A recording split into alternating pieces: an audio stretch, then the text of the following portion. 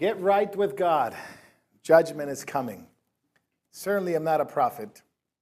Certainly, this was the message that Hosea brought to the northern kingdom. And it was true. It did happen as the prophet foretold.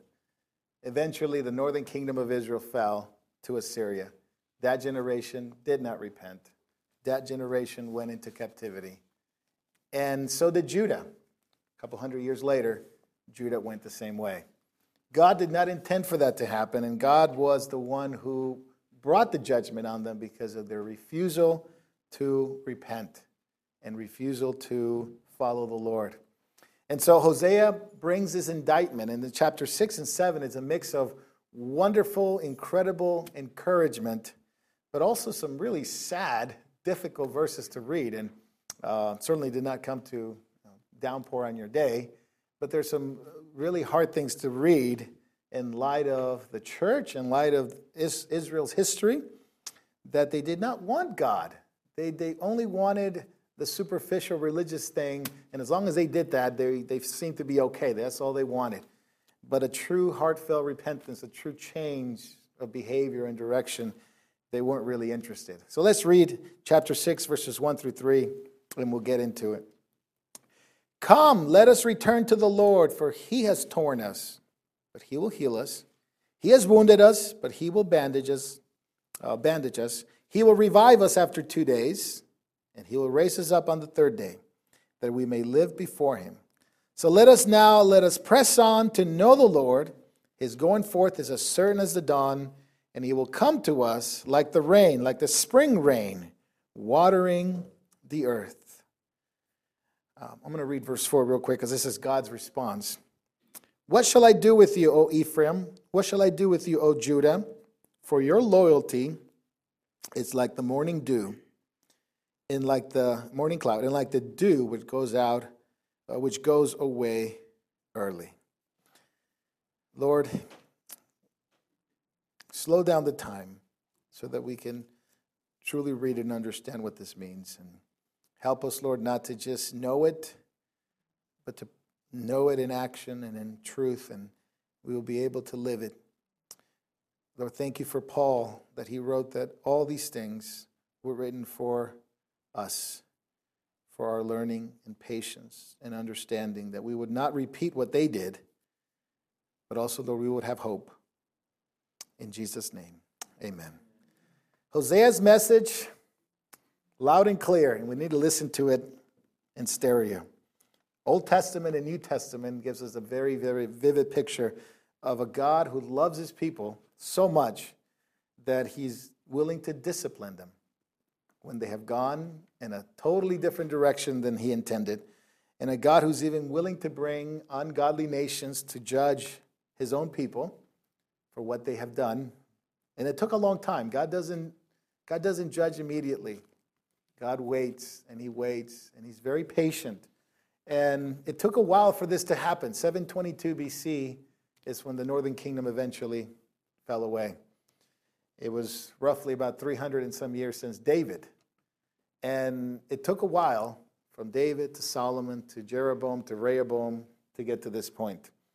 But God sent Hosea, sort of a last messenger before this happened. He certainly lived during this time of the Assyrians coming in. We know that from chapter 1, he was there all the way up to the time of Hezekiah, king of Judah, from the south. And he keeps bringing up Judah because eventually Judah fell a couple hundred years later, to warn them of what Israel was doing. He warned them that they were married to God. This was Israel's calling. They were married to God. They were in a covenant marital relationship with God, but they had gone toward other idols, and they have become idolatrous, adulterous. That's what they became. They became like the wife of Hosea. Gomer went into other lovers. Well, Israel had other lovers, Baal and Ashtoreth, and all these other gods that they eventually worshipped, even Molech. And in Hosea's prophecy over the last 5 chapters that we've had, we see Hosea's immediate judgment that is coming, but ultimate goal over future restoration of Israel. We can't lose sight of that. And Hosea is very good at doing that. And we can become very sidetracked by the fact that God did judge the nation. This generation did not repent. It's a sobering thought to think that even though they had the prophets and the warnings and on, they did not repent.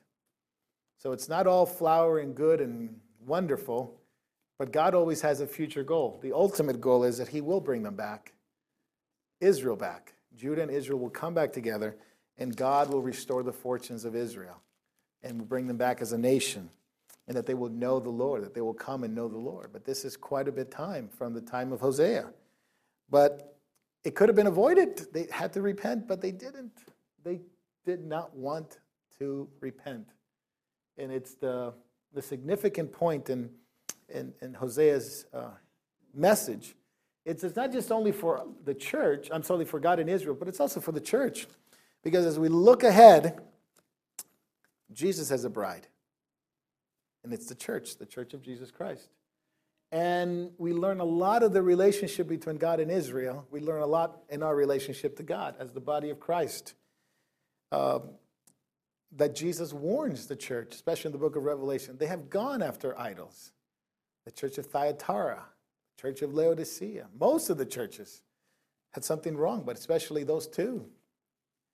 And it says to Laodicea that they actually, Jesus was outside the church now. And he was hoping to come in. Hopefully somebody lets him in. If anybody hears my voice and lets me in, I will have fellowship with them. And that's what God is looking for. A fellowship relationship with us. Relationship with God. They were more interested in the external aspect of it. Especially when you get in trouble. And this is so much of human nature. You get in trouble, things begin to happen, so you automatically want to do the religious activity thing to sort of make you feel better about things. And, well, maybe this is what God wants. And God says, I don't want that. I really don't like that. Don't try to buy me off with your religious activity or your checkbook or your time, spent in the temple. I really just want you to come back to me. I really just want you to come back in relationship with me. And they certainly had a problem of idolatry of power, because we have to go back to chapter 4, verse 14. I'm sorry, where is it? Verse 13, I'm sorry. Chapter 5, verse 13. When Ephraim saw his sickness and Judah his wound, then Ephraim, which is another word for the northern kingdom, Israel, they went to Assyria. When things began to go bad, and they didn't realize that the Lord is the one that they need to run to, when Assyria began to threaten them from the north and Egypt from the south, they went to Assyria first. And they said, hey, let's make a deal. And they tried to make a deal. And they did make a deal with King Jerob. But eventually King Jerob died, and the next king came in and sacked them. Never trust in horses, never trust in chariots, the psalmist said. Just trust in the Lord. And they had this idea of power. They needed reassurance, security from others rather than from God. And whenever we look to others, we're always going to get others' help, right? If you seek for human help, that's all you're going to get, human help. It's going to be fickle, it's going to be short, it's going to be powerless. It can only do so much. But they should have looked to the Lord, but they didn't. Eventually, they went into captivity. And so the last days of what we call Samaria, the capital of the northern kingdom, and the last days of Judah in the book of Kings teaches us a lot about the last days in general, where one of the major signs of the last days will be people will leave the faith, people will not continue in the faith, people will not have the passion and love for God, people will be more concerned with their own lives, with their own kingdom that they're building, their own business, their own life, much more concerned for that than they will do for the Lord. They'll be more interested in leisure and entertainment and having more things instead of really serving God. And eventually, the voice of Hosea became not only deafening, but dulled. It was like white noise. They just couldn't care or to hear anymore. So let's go to chapter 1 of verse 6. God says he was going to bring judgment. And this is the response. Now, this is very interesting because it's an amazing statement, verses 1 through 3. And I don't want to destroy your view of the verse, because the verse is fantastic, verses 1 through 3. But it's in a, this is Israel's response to God. This is what God wanted, but this is Israel's response to God, but it's not real. They say the right things, but they didn't mean it. They didn't mean it. And you can tell from verse 4 that God says, oh, Ephraim, oh, Judah, what am I going to do with you? You know, it's like a broken-hearted father who just looks at their son who's out there on the streets, doesn't want to come home, just doesn't want to follow the Lord, has a home, but just wants to be out there, and hears about the son's relationship issues and theft and immorality, and all they could say is, oh, son. You can hear the brokenheartedness of God. But wait a minute, they just said the right things. They said, come, let us return to the Lord. You can look at this from a sarcastic tone. Hey, okay, we'll come back to the Lord. I know this is bad. Things are happening. He has torn us, but he'll heal us. He's wounded us, but he'll bandage us. He'll revive us after 2 days, and on the third day he will raise us up on the third day that we may live before him. So the idea here is this really happens if people repent. This is how God responds when people repent. Now, the crucial part of it is, are they really repenting? Do they really mean it? Or are they just saying it because they are in trouble? And there's a lot of people like that. In fact, that's normal, natural response from a lot of people. I'm in trouble, therefore I need God, or I need some help. And I'm going to return to the Lord. I know this is bad, but God is merciful and he forgives, right? And so this is, okay, you get the tone. It's just a superficial return. It's not real because God says it's not real. There's a returning, but before you return to the Lord, there has to be a turning, right? You can't have a return without a turn. It needs to be a teshuvah, what the Hebrews call teshuvah, repentance, return. Let us return. Let us teshuvah to the Lord. They're saying the right things. Don't get me wrong. And this is why this is a beautiful verse. Because if they do this, God is committed to do that. What is God committed to do? To heal. Verse 1 of chapter 6. In the wounding, he will bandage them. Remember, God is like a lion in chapter 5. He's torn them. And it's like a lion with his prey. It's actually killed them. But he's wounded them. But it says he will revive us after 2 days. He will raise us up on the third day. And so it's the idea of the nation will be slain. God heals and God restores. Where he's stricken, where he's wounded, he will restore it. But it's that amazing closeness of God. If somebody repents, that's how God will do for them. That's how good the Lord is. He's brought you chastisement because you don't listen. It doesn't have to go this way. Remember, God waited a long time to get to this point. For them to say the right things, for them to mean the right things. And it says that he will revive us after 2 days. So after being slain, the nation is going to revive, it says, after 2 days, and be raised up on the third day. That, of course, sounds like the resurrection. And that's exactly what the prophet is trying to say. Remember, Paul said in 1 Corinthians 15, Jesus died, was buried, and rose again on the third day according to the Scriptures. Which Scriptures was he referring to? All the Old Testament. Which Scriptures refer to a resurrection after 3 days or on the third day? There's only one, this one. Jonah has the type. This one has the straightforward verse. On the third day, he will rise. Paul is alluding to Hosea in this chapter. So there's a beautiful picture of resurrection here. That those who have been dead, like Israel, will one day rise. That's true.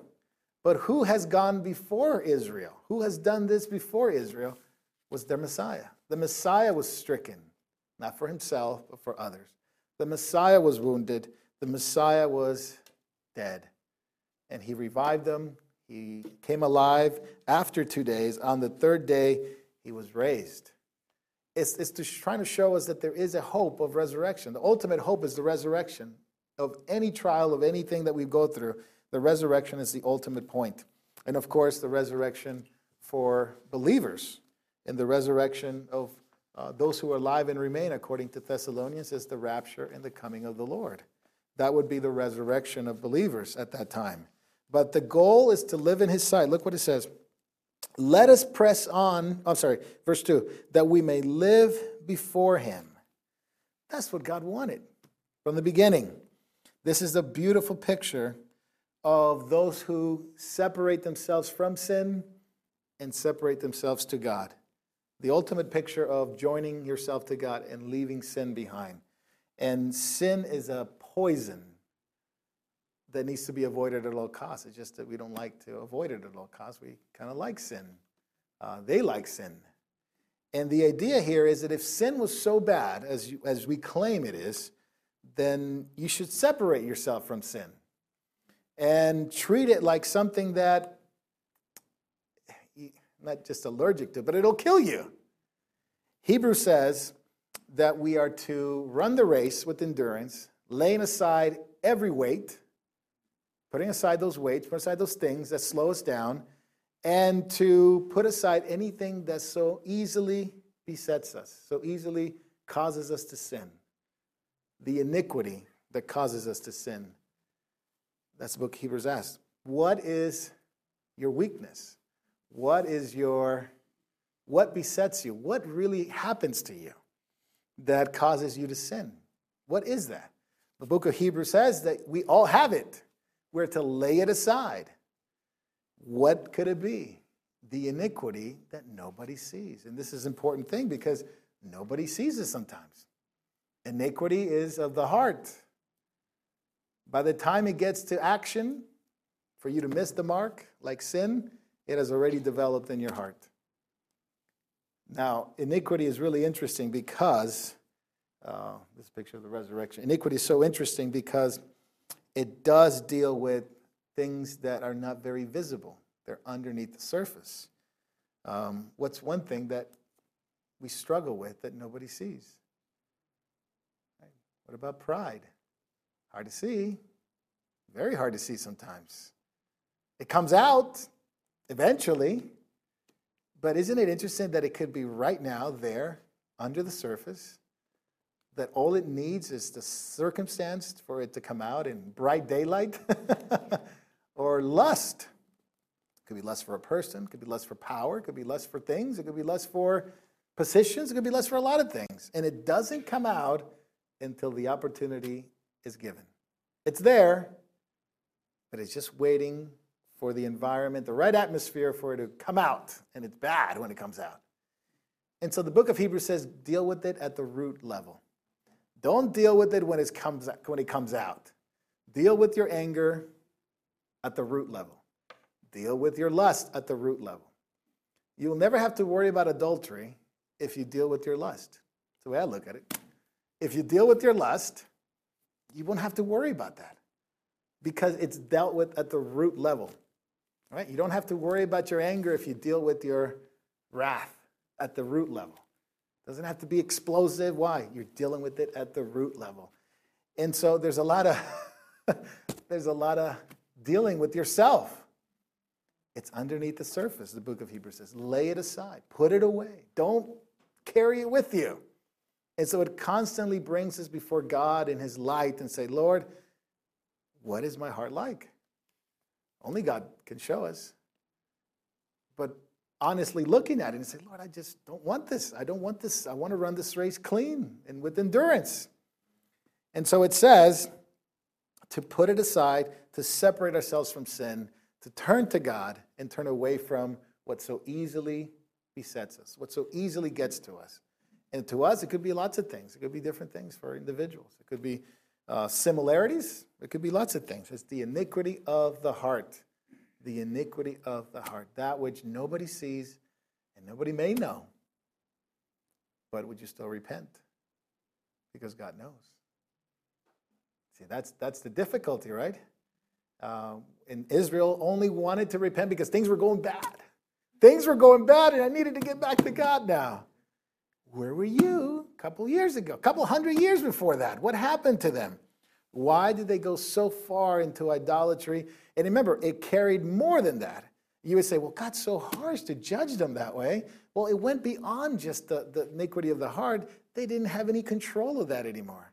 It went into murder and bloodshed and immorality and orgies and everything and anything that they wanted to do. And it says, verse 3, so let us press on to know the Lord. He's going forth as certain as the dawn, and he will come to us like the rain, like the spring rain, watering the earth. Remember the idea of know. The knowledge of God is an important theme throughout the book of Hosea. The knowledge of God is not just knowing about God or knowing doctrine or knowing scriptures. That's part of it. The knowledge of God and what the prophet meant was fellowship with God. Fellowship with God. That's knowing, knowing God. The word ya'ad, is to know God as intimately as a wife and a husband in all aspects of a marriage will know each other. Because it is more than just a physical union, more than just a mental activity. It is a spiritual activity. All that is know. I know God in my mental capacity. I can read the Bible. I can understand doctrine. I can know, if you're married, in a sexual way, your spouse. But do I commune with God in fellowship? And that's what Hosea is meaning. You know the scriptures. You know that from little kids, they've been brought up in the knowledge of the Torah, knowledge of the prophets. Well, knowledge of the books of like Joshua and David. They knew the kings were good, and some of them, like Solomon, had gone astray, and they didn't know God. Let us know this intimate knowledge. Remember what Paul said? Oh, that I may know Jesus. Philippians 3, that I may know him. Well, he's been saved for a while now. He's been an apostle, planting churches, serving God, suffering for the Lord. And he still wanted to know Jesus. You see the point there. As close as he was, he still wanted to know. Right? He said that I may know him. Right? The fellowship of his suffering. Right? The power of the resurrection in his life. And that he would press on and continue with the higher calling of God in Christ Jesus. That's knowledge of God. That's to know God. And so I would ask you, do you want to know God? Are you in pursuit of God and the knowledge of him? May you go in the grace and the knowledge of Jesus. It's another way of saying that. More than just mental capacity. And we talked about this quite at length before. It's, some churches are very good about the mental aspect of it, learning doctrine and learning scriptures, and it's very good. And some churches are very good about the expression and the passion, but that's where they end. It's like a two polar opposites, and you can say, well, I could go to this church that has the mental aspect of it because I can learn a lot. I can go to this church that has all the bells and whistles. But what about coming together? It's not and or, right? It's both, right? It's not or, it's both. And that's knowledge of God. And that's what we strive. Passion, love, fervency, desire, willingness, obedience. But the knowledge of God, the mental capacity, knowing the scriptures. But they definitely had a failure of leadership. And this is where it gets into, let's finish this. Verse 3. He's going forth as certain as the dawn, and he will come to us like the rain, like the spring rain, watering the earth. Oftentimes in the Old Testament, you see these pictures of rain and water coming in, and it's always typological of fellowship with God. When they were in good standing with God, the rain will come, the early rain and the latter rain. When Jesus came to them in the New Testament, it says, I am the fountain of living water. He was going to give them water. He was going to give them the Holy Spirit, says John chapter 7. And he was going to give them the living water, which is the Holy Spirit. The rain that comes down, like in Isaiah 42, the rain that comes down it's God's Spirit refreshing individuals, refreshing the nation. And rain was always looked upon as a blessing. But this specifically is talking about that if they repent, certainly as the dawn comes, God's going to be with us. and he's going to give us rain, and it's going to water the earth, and it's going to be magnificent. It's a wonderful thing if they meant it. If they meant it. And remember, this is a sarcastic, superficial wanting to get right with God, which you see it, hopefully not within yourself. You see it among other people who have this something's wrong, but I need God. And so I'm going to be committed to God. I'm going to be faithful to God. And it dies out very, very quickly. So verse 4 says, this is God. What shall I do with you, Ephraim? What shall I do with you, Judah? Over the next few verses, you feel the frustration of God over the leadership who had led the people astray. And remember, we can't put the leadership aspect on the nation like our nation. Can't put it on the administration, can't put it on the president. The leadership aspect, in a New Testament sense, is the church and the leadership of the church, not the government. You can certainly learn from it, but it applies first to the church. The failure of the leadership. What am I going to do with you, Ephraim or Judah? The frustration of God. For your loyalty is like the morning cloud, like the marine layer. Your loyalty goes as far as that. You drive out toward Orange County here, and it's nice. It's cool weather. By 11 o'clock, it's gone. Where'd it go? I've woken up here, and I've seen the mountains. It's beautiful. Little fog area, nice. Kind of makes you want to go for a walk. It's cold, but then it's gone. It says, your faithfulness to me, Israel, is like that. It comes very, very quickly. It goes very, very quickly. It doesn't last. And, it kind of reminded me of this. I've seen documentaries. Israel reminded me of these documentaries where these documentaries of 30s and 40s, we had these Jewish gangsters and the Italian gangsters, right, who total criminals. I mean, big-time criminals, murderers, money laundering, drugs, whatever. They did the worst. And they go into court, and they got this big old cross. The Italian gangsters, big old cross, and the Jewish gangsters got the kippah. All of a sudden, they're Jewish. All of a sudden, they're very religious. And they go into court, and they're so pious. And you go, man, I feel bad now for them. Man, that evil judge is going to judge them now because of, look how good they look. And so reverent toward God. And, the bigger the cross, the bigger the criminal. It's my thing, right? The bigger the Bible, the bigger the criminal, right? Trying to hide some guilt. That's why I've never, when Clinton was president, he came out of that big old Bible. I mean, he's hiding something. No offense to that, but it's just the way I think. And you got these Jewish guys with the kippah on, and they're just like, guilty. The judge knew these guys were absolutely guilty. So Israel's like that. They did, let us return to the Lord. Where's my kippah? I got to go back, my prayer shawl. Okay, we're all religious now. God says, I don't buy it. Your loyalty is like the dew. Your loyalty is like the morning cloud, like the dew. Verse 5, therefore I have hewn them in pieces by the prophets. I have slain them by the words of my mouth, and judgments on you are like the light that goes forth. What God is saying is, I have sent you the prophets. Amos preached before this to the nation of Israel. They didn't change. The next book will be Amos that we teach here, and it's an indictment against Israel. They didn't change. He preached for a while. Nothing changed. And there's basically the nation of Israel is so fickle. It's a wavering thing. You could say your love's not consistent, Israel. That's what God's saying. Your love's not consistent. You're so inconsistent in the way you approach me. Your apostasy, your immorality. You don't have a capacity to love me. And this is so true, and this is why the generation was so lost, is that it is true in a social sense. People that have been very immoral and very promiscuous in their lives, they have a very difficult time with loyalty, very difficult time with relationships, because they don't know how. They don't know how to love. All they know is this is the way you love. It's a physical union, and that's how it is. It has nothing to do with anything. And so Israel had so steeped into sin, God saying, you don't have the capacity to love me. And you know what? It's true. Marriages struggle. If the couples have been promiscuous, if the couples have been very immoral in their lives, even after they get saved, they still struggle because the loyalty, it's not there. They lack that intimacy. They can't get close to the person because they feel that they're going to get hurt again. And by God's grace, yes, God can do anything. God's grace, they've overcome that. I know wonderful couples that live for the Lord that have struggled with this, but it's something they got to work at. And God says, you've been so immoral, you don't know how to love me.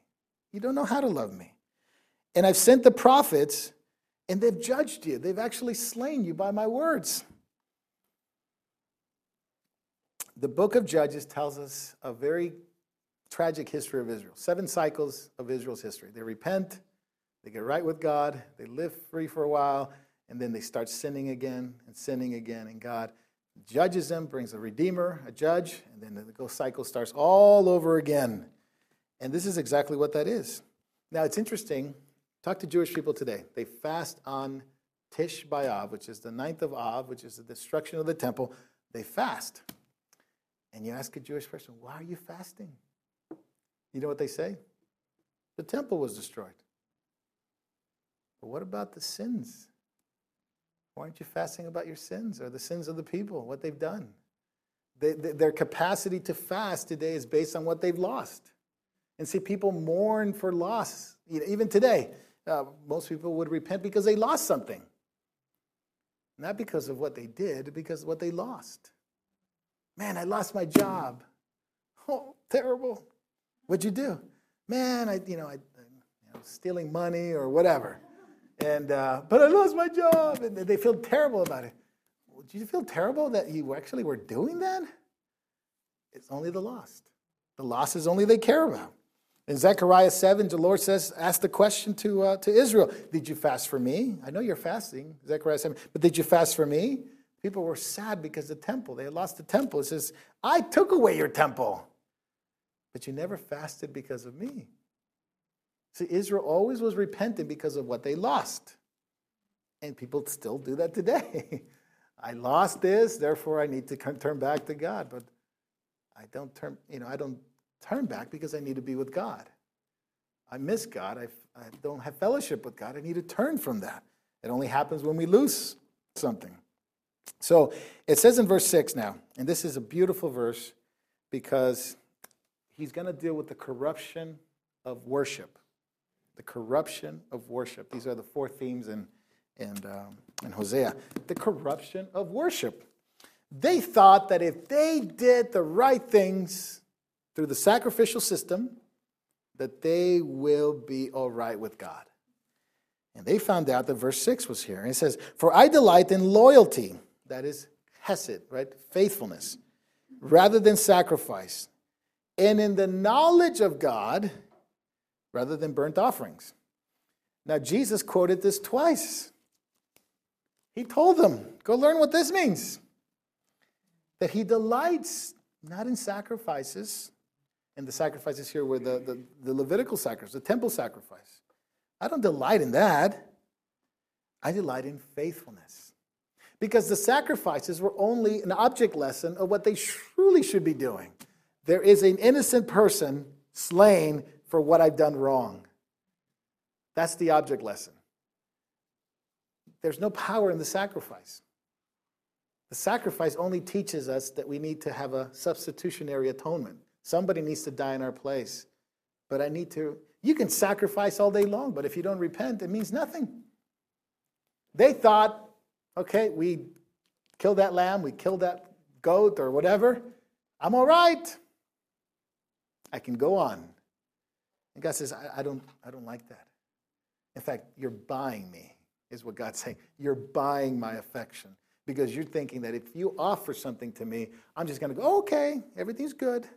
And you do that. But actually, Jesus was telling his own generation that he didn't come to call the righteous. Remember, quoting from this, they thought they were righteous in what they did as a sacrifice. But a sinner would say, but I've broken God's law. I've actually messed up. And it says, I desire that in that sacrifice. God would desire repentance more than a perfect church attendance. Isn't that amazing? God would desire devotion more, and I'd say more better than you singing hymns. A true devotion than a great voice to sing. a true obedience rather than church attendance. Not that you shouldn't come to church. It's where you get refreshed and strengthened and encouraged, right? But if that's what you're looking for as a way to say, God, I've been offering this, and we've been so disobedient in all aspects of life, then God says, you're trying to use it to buy me off. And you see how it goes together. Loyalty and knowledge. You see that it's a chiastic sort of scripture. There's all over in Hosea. Loyalty goes with knowledge. Sacrifice goes with burnt offerings. He doesn't want burnt offerings. He doesn't want sacrifices. Not that they're bad, but he would rather have loyalty and he would rather have intimacy. Then those burnt offerings and those sacrifices fit. That's how God looks at it. Nothing wrong with singing songs to God. I sing to the Lord all the time. Right? Nothing wrong with it. But if they're not really meant with devotion and obedience, then it really doesn't matter what I sing. And that's what God wants. Not that they're bad. He would rather us act on what we hear today. You know, God has nothing wrong with Bible studies, but if the Bible studies are not causing you to act and behave based on what you learned, then it really doesn't matter if you went to a Bible or 10 Bible studies this week. God desires true devotion, passion, and obedience more than just attending Bible studies. It is much better to obey the Lord and what you know and learn than trying to go all these 15 different Bible studies all week. Don't give me gifts, God said. Instead, give me faithfulness, loyalty, knowledge, intimacy, right? Paul went on to say to the Corinthians, he says, I didn't come to get the gifts from you. I didn't want the gifts. I want you. That's what the important thing is. The Corinthians were trying to give them, they were a pretty wealthy church at the time, trying to give something for Paul to come. Paul says, I didn't come for the gifts. I came for you. I want you, not the gifts. Nothing's wrong with the gifts if it's got the right heart behind it. Now, verse 7 through 11, very difficult passage to explain and to translate. But this is the extent of Israel's sin. And we're going to get to the failure of the priests, and it's pretty sad if you read it together. But like Adam, they have transgressed the covenant. They have dealt treacherously against me. Now, this is interesting because there is a city named Adam, but there is a person named Adam.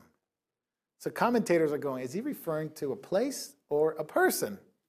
He says, there they have dealt treacherously against me. So it's definitely a place. But is he referring to this obscure city and near the Dead Sea? That's where it is, according to Joshua 3. Only appears one time in the Bible. So is that where he's referring to, or twice now? No, he's referring to both in this way. The way they would have understood it then was that they would have known that there's a city, but that city would have reminded them of the biggest covenant breaker, or you could say the biggest sinner that we know today. When we think of Adam and Eve, right? When we think of a transgressor, the Bible says it was Adam. Adam transgressed. Eve was deceived. Think of one person that was so disloyal to God, even though he knew God and had intimacy with him, was Adam. So much so that Paul uses Adam in his letters to the Corinthians and the letter to the Romans about the first Adam. Adam sinned. Adam transgressed. Here the prophet's bringing that up. He's saying, just like Adam, you did the same thing. Knowledge of God, closeness with God, proximity and fellowship with God, doesn't matter. He's going to do what he's going to do. And there was a city named Adam, by the way, and there was probably some horrible things going on in that place. And that's what Hosea is bringing up. Just like Adam, they're doing the same thing in Adam, that city. So he's using, it's a very common Hebrew thing, where you use the name of a city to remind them of a figure in the past. So when they heard Adam, they would have gone, oh yeah. If they care at all, they would have reminded them of the first transgressor. Are you saying that that's us? That's right. That's you. And it says, they have dealt treacherously against me, just like Adam did. Verse 8, Gilead is a city of wrongdoers, tracked down with bloody footprints, and as raiders wait for a man, so a band of priests murder on the way to Shechem. Surely they have committed crime in the house of Israel. I have seen horrible things. Ephraim's harlotry is there.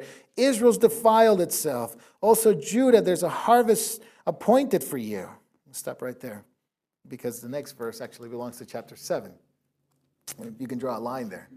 Remember, chapter division is not inspired. These are just guidelines of where verses are. Gilead, Shechem. Gilead and Shechem were actually very interesting cities. If you know the history, as Joshua was going into the land, Joshua actually took that land, and he was very successful in his campaign. And when he got to Gilead and when he got to Shechem, there were actually cities that had been before Joshua. The patriarchs were there. And Jacob is the one guy that dealt with Gilead the most. Jacob, Isaac's son, Abraham's grandson. This is where he met Laban. He had the confrontation with Laban, his father-in-law. Remember, he gave him the other daughter, and he had to work 7 years. So there was this, and he thought he stole from him, and so there was this big confrontation there. And in Gilead, there was this known to be this bloodshed that happened there at the time of the kings, 2 Kings. And Jacob was there. Now, Jacob, right? What the prophet is going to do, and later on you'll see it, he's going to begin to now insert Jacob in there. Why would he insert Jacob in relation to the nation now that have dealt treacherously with God? What was Jacob known for? That's right. The seed, dealing treacherously with God. He was a heel catcher. He did all these things. He was the unconverted, you said, the unconverted Jacob. Remember, he changed his name to Israel. The nature of the people of Israel at the time was not like Jacob with God. It was Jacob without God. This is Genesis 31, before he wrestled with God in Mahanaim. Before he met God, now you're behaving like your ancestor before he met me. Israel was behaving just like his ancestor, Jacob, a treacherous man, a heel catcher without God. God had to take his hip out so he can now rely on the Lord. Now, Shechem was another city that was a beautiful city, but this is where all these things have begun to happen. This treacherous things have happened there. This is where Rehoboam was crowned king of the northern kingdom, totally against God's will. Shechem's terrible. And it says, abandoned priests have murder on the way to Shechem. Now it's going to have to take a little bit of thinking about this. But you remember the story of Jacob's sons, and they have this encounter with some people in Shechem.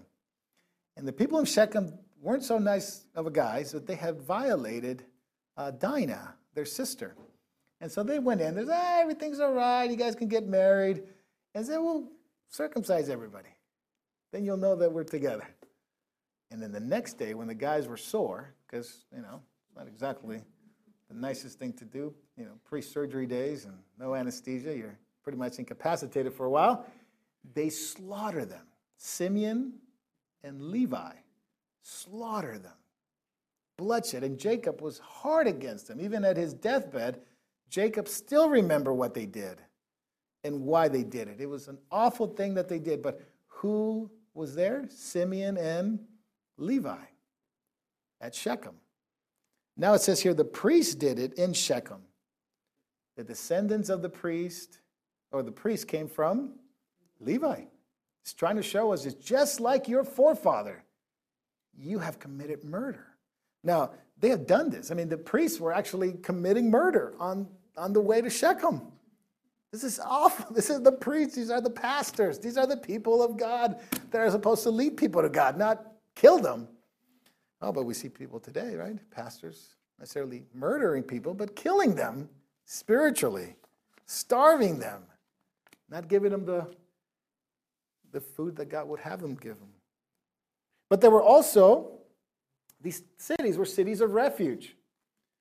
In Joshua chapter 20, we're told that the cities of refuge were places where People can go and they can take refuge from if they accidentally did something wrong. And then there was there's one occasion where a guy takes an axe and the axe falls off the stick and it kills someone. And now his brother is going to come and take revenge. He can run to the cities of refuge, and the Levites actually ran the cities of refuge, and you could be forgiven, and you could take refuge there and not feel the wrath of the avenger of blood. But now these cities have become not cities of refuge, cities of murder. They have actually destroyed people there. Horrible things, God says. There's a harvest appointed for you, it says. Oh, Judah, there's a harvest appointed for you. The Levites were terrible. Israel has been defiled, and there's a harvest coming. And it gets into chapter 7. We're just going to finish this because I'm going to take the first few verses of chapter 7. But in verse 11 of chapter 6, this is where you draw that line. Because the second half of chapter 11, or verse 11, actually belongs to chapter 7. It says, when I restore the fortunes of my people. You see that? That actually is connected to the very next verse. When I would heal Israel. Okay? So the first part of chapter 11, and there's a harvest appointed for you. That idea is a judgment there's appointed. There's a harvest that's coming. They're going to reap what they sow. Draw a line. When I restore the fortunes of my people, when I will heal Israel, the iniquity of Ephraim is uncovered, and the evil deeds of Samaria, for they deal falsely. The thief enters in, and bandits raid outside. And they do not consider in their hearts that I remember all their wickedness. No, their deeds are all around me, that they are before my face. So the first verse here, which is the second half of verse 11 and chapter 7, verse 1, is God wants to heal. The amazing thing about all this is that still God wants to heal them. I would have got rid of them a long time ago, but then I would have got rid of myself a long time ago. He wants to heal them. He says, I'm going to restore the fortunes of Israel. I want to heal the iniquity of Ephraim. I want to heal them. I want to uncover them, the evil deeds of Samaria. I want to do this. You're dealing with the God that is willing to heal the backslider, that's welcoming those who have been away from God. Haven't we been away from God at one point? No show of hands. And God welcomed you back? Amen. I wouldn't. I would have said, hit the door, buddy. Keep going. God welcomed you. He says, I would heal them. I would bring them back. I would restore them, the fortunes of Israel. I would, and here's the funny part. It says, I have to uncover the iniquity. See, when God restores us, He uncovers us. He uncovers what we've been hiding. God doesn't heal us without uncovering what we've been hiding. He doesn't just go, well, you can keep that around. Didn't help you, but you can keep it around. So I'm going to uncover it so you can expose it. Exposing it causes us to repent and see it and go, oh, no, I can't have this in my life. The other part that is interesting is God takes note of all sin. Look what it says. And they do not consider in their hearts that I remember all their wickedness. So even though God is willing to restore them, remember, they're not coming back to the Lord right now. They're standing outside going, well, we got sacrifices. Well, it would be nice to come back to the Lord. He will heal us. If we return, He will bandage us. But we're going to continue to do all this stuff. We're going to continue to murder. We're going to continue to do our orgies and idolatry and all this stuff. We're going to continue to do all this stuff. Why? Because it feels good. It's nice. The thing about idolatry and immorality is that it's pleasurable. It requires no commitment. You think about that? Idolatry requires no commitment whatsoever. You can just sin what you like, don't like what you, throw away what you don't like. God is a God who demands real faithfulness, real commitment. In idolatry, you can have many gods. You can have anything you want. There's no do's and don'ts. You can have immorality. You have sexual activity. Nothing wrong. Men, women, animals, everything. It's pretty permissive. More of that next week. But God says, I take note of all sin. And He says, they don't know that their deeds are all around them and that they're before my face. And here's the perfect definition of ungodliness. Okay, Jude loves this word, ungodliness. Ungodliness, they're ungodly deeds, ungodly men who are doing ungodly things in their ungodly ways. And Jude's not talking to people that are atheists. He's talking about people that are atheists. He's talking to people that are in the church. Because ungodliness is never about the atheist. Ungodliness is always a people that have a knowledge of God. What ungodliness is number one, you don't care, you believe that God doesn't care what you do. And number two, you don't care or you don't think God will do anything about it. That's really ungodliness. Ungodliness is when you don't really care or you don't really think that God cares what you do and you don't really think God knows what you're doing. He doesn't really care about it. That's ungodliness. You know there's a God, but he doesn't care how you live. And he doesn't care. He's not going to deal with you. There's no consequences to your sin. That's real ungodliness. Now, an atheist doesn't have that because an atheist could care less.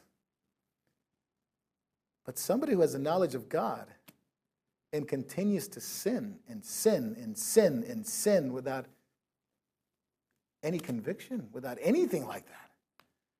Their idea of God, basically, they're ungodly. They're saying, God doesn't care how I live. He's all right with me doing that. And secondly, there's no consequences to it. God doesn't care. And he's not going to do anything about it.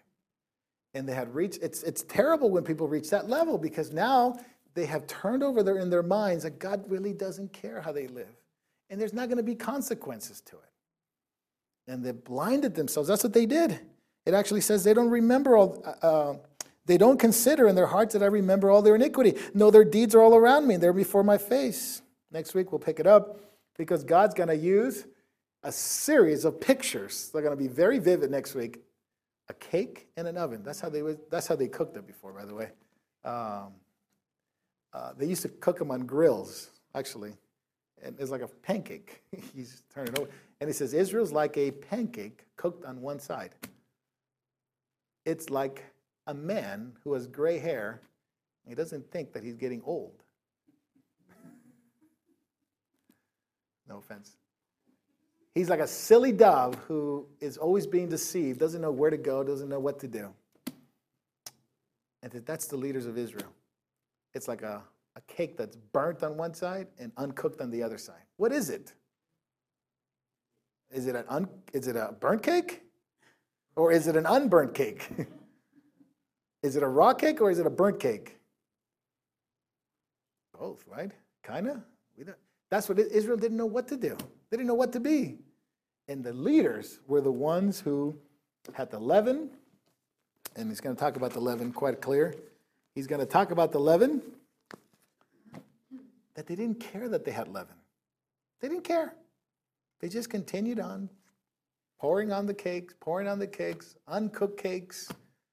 And they kept going and going and going. And in verse 7 of chapter 7, we'll read that next week, it says, none of them called on me. None of them called on me. What a tragedy, isn't it?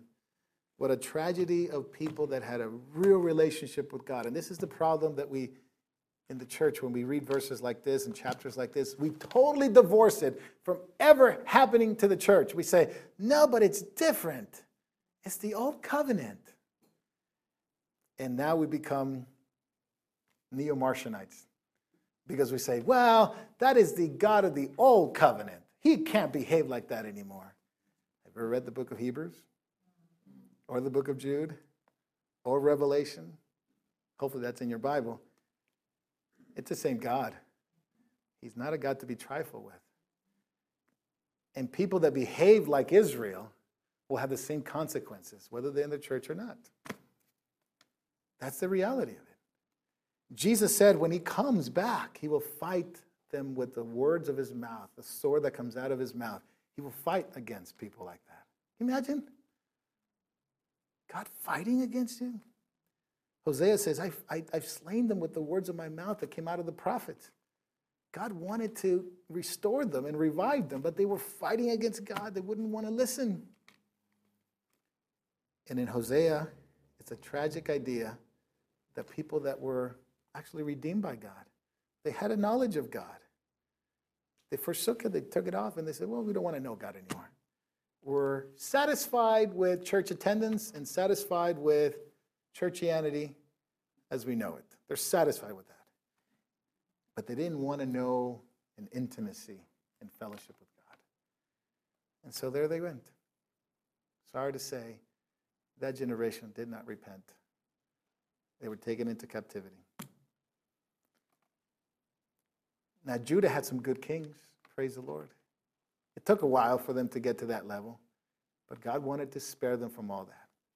So to a people of the New Testament, Jesus said, repent, come back.